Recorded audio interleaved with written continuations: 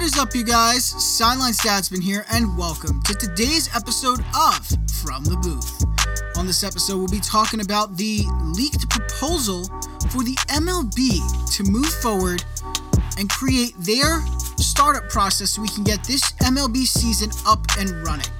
Even if it's a shortened season, they have a plan in place, and I will tell you the two people who leaked it and how this can affect the MLB moving forward.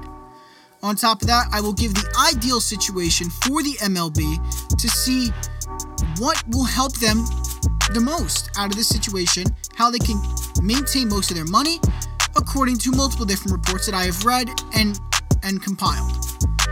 And finally, we will close it out with the Pete Rose accuser. Yes, you heard that right. The Pete Rose accuser for corking his bats. Yes, there was an accuser in the past who said that Pete Rose had been corking his bats, but until now, there was no hard evidence. Now, we have a second accuser that comes forward who used to work for the Montreal Expos in 1984. We're going to dive into that, see what was stated, and then see if Pete Rose still deserves to be called the all-time hitting king. I'm telling you, it's going to be an entertaining topic to discuss, but until then, let's get it started. First story right out the gate, I want to talk about this proposal that's in place. These two guys that leaked it, they are very credible as they are former MLB players. They're retired now, or they're in the minors. One of them's in the minors, one's retired. What I can say is that these two guys are people you can trust and rely on to give you this news. Think about all the connections they have. So here's what they have in place. Apparently, the MLB wants to start up on June 10th. They want to go up on June 10th and start spring training 2. That would basically be, again, run the Grapefruit League and the Cactus League over again and just go for it. We're going to do a spring training do-over. So we do it again for less than a month, maybe about probably 3 weeks. And by July 1st, we will have an opening day. July 1st is the planned date for opening day, and they hope to have all the games at the home ballparks for these teams. That's the MLB's proposal and plan that is currently in place.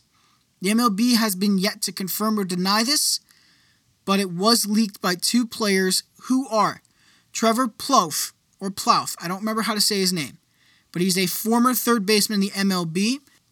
And then the other one is former pitcher in the MLB, Phil Hughes. For those who don't remember, he used to be a starter for the Yankees, the Twins, and the Padres. He has seconded and confirmed the report that Trevor Plouffe has been saying. So I think it's safe to say that if two guys are now confirming this report, it's got to be true. I really do think that this is legit. And it's for good reason. A lot of the smaller states aren't going to be open by the time that A lot of the bigger states aren't going to be open by the time that they have set here. So like New York and California may not be ready by then. So they could have to substitute and play in states like Arizona or Florida for that season, maybe even Texas. However, for those smaller states that are not affected, like Montana, or you're going to say like Missouri, you could say, well, maybe Michigan, depending on how the situation goes from here. Illinois, we could talk about Ohio. A lot of those smaller states that don't have as large of an effect, they may be starting up earlier than expected. And because of that, I think this is a smart plan by the MLB to have in place. So I definitely like this. I think for the MLB's sake, you want to try to get as many games in there as you can without breaking into other teams' seasons, or at least into the other leagues' seasons. So that would be like, don't break into the seasons for the NHL, the NBA, the NFL, even though they're all going to be happening at the same time. You don't want to go any farther into their seasons than you have to. And another month maximum, in my opinion. But either way, I really like this plan. And the MLB is very smart to try to get this up and going now because you don't know where it's going to go from here. The virus could all of a sudden turn around and come back stronger, and then the cases are going to rise up again and delay everything again for the second time. Because, there's always that second wave warning. But as for right now, I do think the MLB knows what they're doing and that this is a smart move. It's going to save them a lot of their money that they're already losing. And hopefully things get back on track soon so we can get some baseball and not have to watch the Korean baseball leagues. Yes, I know you heard that, ESPN. As great as it is to watch baseball again and watch some sports, I don't want to watch the Korean baseball league. Sorry. We don't want to see it. We don't care for it. Now, as for the next story I'm going to tell you about, this story comes from Mark Topkin from the Tampa Bay Times. He has confirmed this, and I can tell you that this is true. The MLB's ideal situation is to have 80 games in their season, at least. They want to have at least 80 games in the season. If they can't get it, I think they might scrap it. And if they do scrap it, it's good news for teams with players who have gone through some crazy injuries and their players need time to recover. So that could be good. And in other situations, it's a year loss for the MLB. They might need a bailout from the government, but I have no idea. The MLB is just trying their best to make as much money as possible without going under. And that goes for a lot of these leagues. The NFL is one of those big leagues right there. The good news is they're later in the year. With the NFL being later in the year, they're at an advantage to be able to succeed in this situation. They're the lucky ones. The NHL, the NBA, and the MLB are all suffering. Because by this point, there should be playoffs going on for the NBA and the NHL. It should be happening by now, and it's not because of everything going on with COVID. On top of that, this is a quote from Mark Topkin from the Tampa Bay Times. The preferred plan would be to start play in late June or early July with as many teams as possible playing in home parks, which is just a reiteration with what I just said in the first story. So I do think that they want to get as many games as possible because if you think about it, 40% of the money that the MLB makes comes from ticket sales, merchandising, and concessions. That comes from all stadiums. That's where the majority of the MLB's revenue as a whole comes from. If you don't have games, that 60% you have is going to cost you because now you can't afford to pay the full salaries for your team players, the associates, the managers, and you're not going to have enough to pay the employees that keep it up and running. So that puts a hole in your pocket. If you ask me, you want to play as many games as possible. Salvage as much money as you can. If you have to, and I know fans are going to hate this, if you're going to end up playing less than 60 games in the season, I would say play it and then get to the end of the season and you do the best team in each conference, in each league, face off against each other. Best record in the American League versus the best record in the National League. They face off, the winner gets the World Series in a 5-game series instead of a 7. It's the only option that comes to mind because you still want that playoff experience and you want to make the money from it, so you have to do whatever you can. I think that's the smartest thing you can do. Otherwise, I don't know what to tell you guys. And if it's a tie, do a tiebreaker game, 1-game playoff for each squad. And then from there, the winner goes into the World Series for a 5-game series. I think that makes a lot of sense for the MLB. You want to save as much money as you can because the less money you have, the less likely you are to even maintain people who work in your own departments, who work within management, who work on the team, everything. You won't be able to afford it. There's no point in having them. So I really do think that this needs a lot of work, and we just got to hope that we can slow the curve down. This virus is going away, and I'm telling you guys the truth. I've been tracking the data for a little bit now because there's no sports to track. I have no data to track. The draft passed. Now I'm left in limbo. But I will say, paying attention to everything I've been hearing and seeing, I can tell you that this virus is going down. And this is in multiple states. The curve in New York is going down. It's flattening. Finally, it's starting to teeter off. Florida's teetering off. Arizona, teetering down. Texas, I would say it's lower. I believe Louisiana is down. I believe a lot of the big states that you have are down. California, no, they're not down yet. But I do know that the majority of states are down and that they're on the decline. So if you ask me, I am no medical expert. Trust me. My job as the sideline statsman is to track stats and facts and lay them out to you so you guys can make the best judgment out there for yourselves. So I'm going to put it to you this way.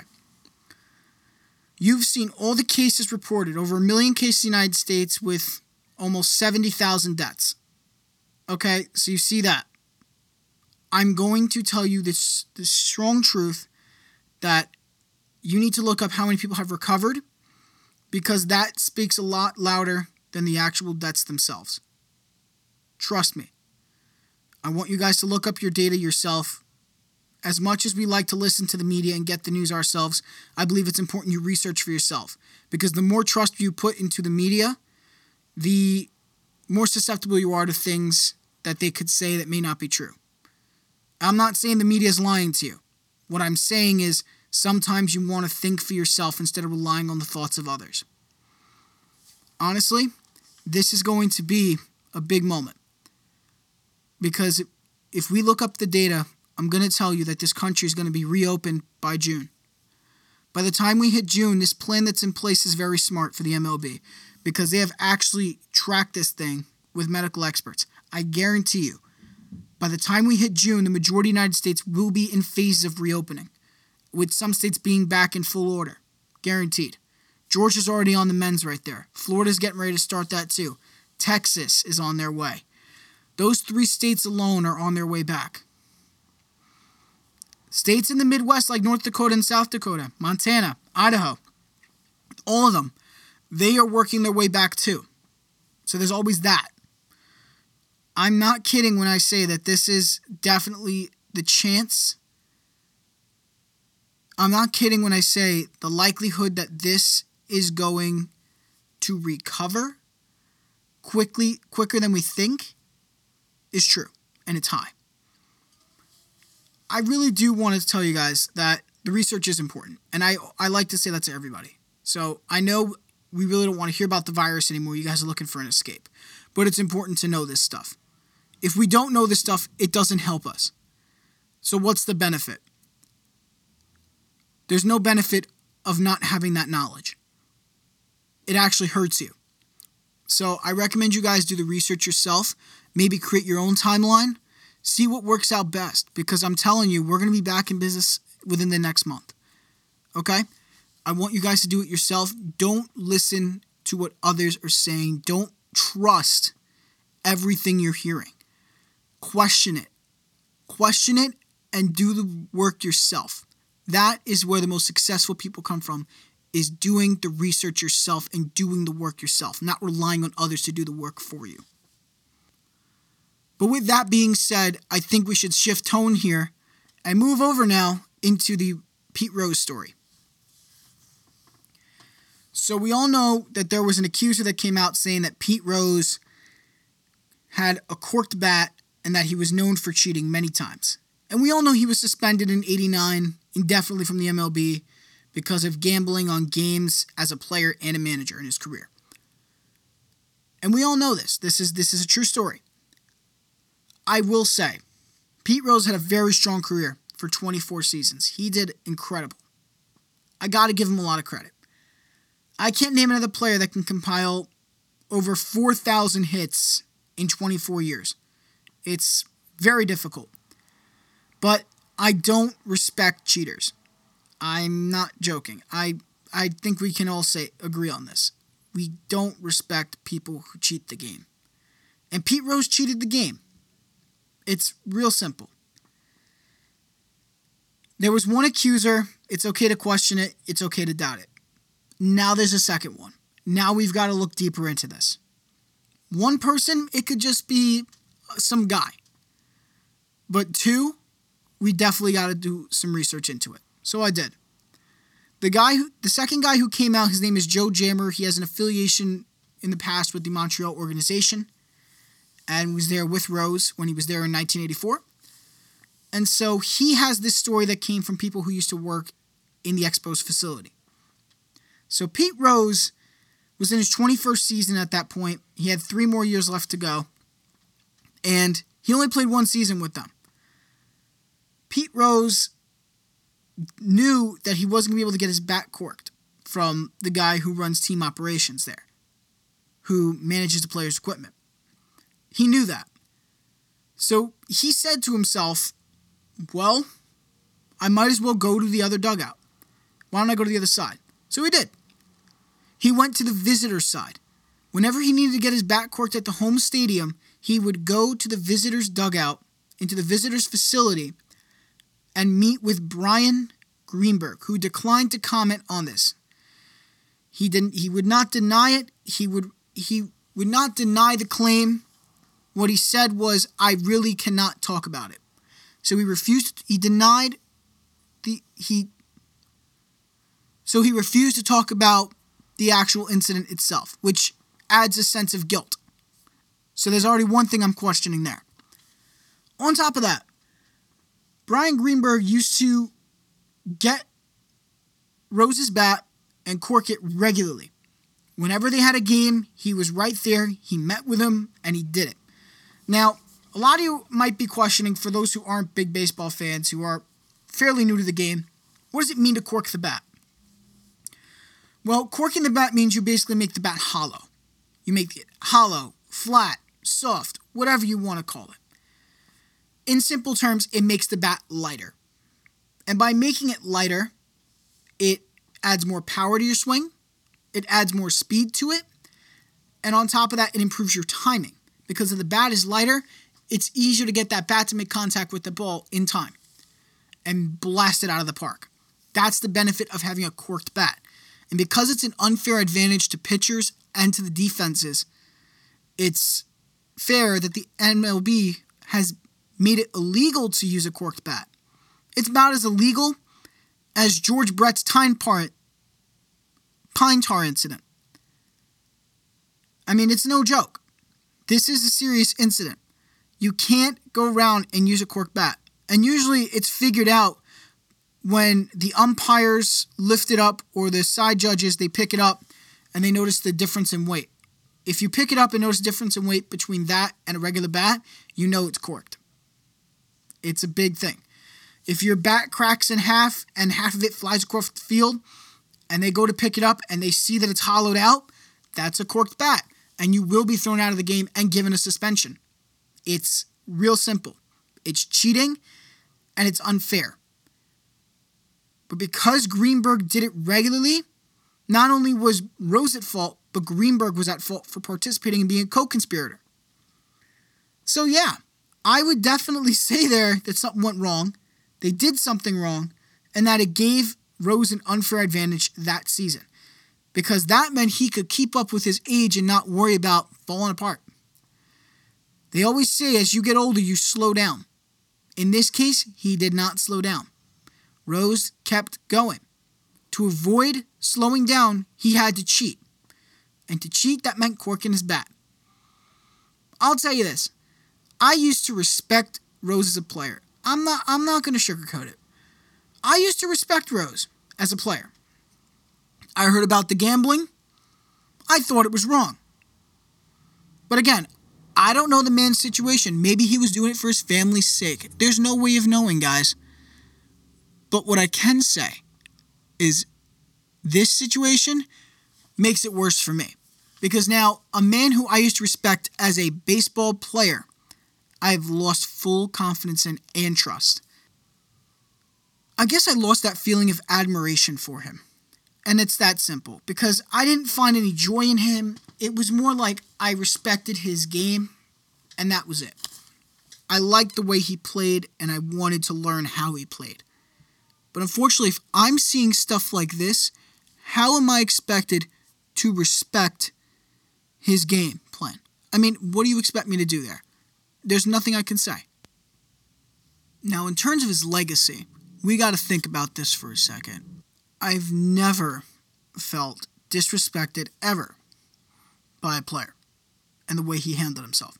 Pete Rose, early in his career, for the most part, was reliable, a strong hitter, and a great fielder. Rose can do it all. He was the contact hitter you want on your team, and if you needed some power every once in a while, he gave it to you.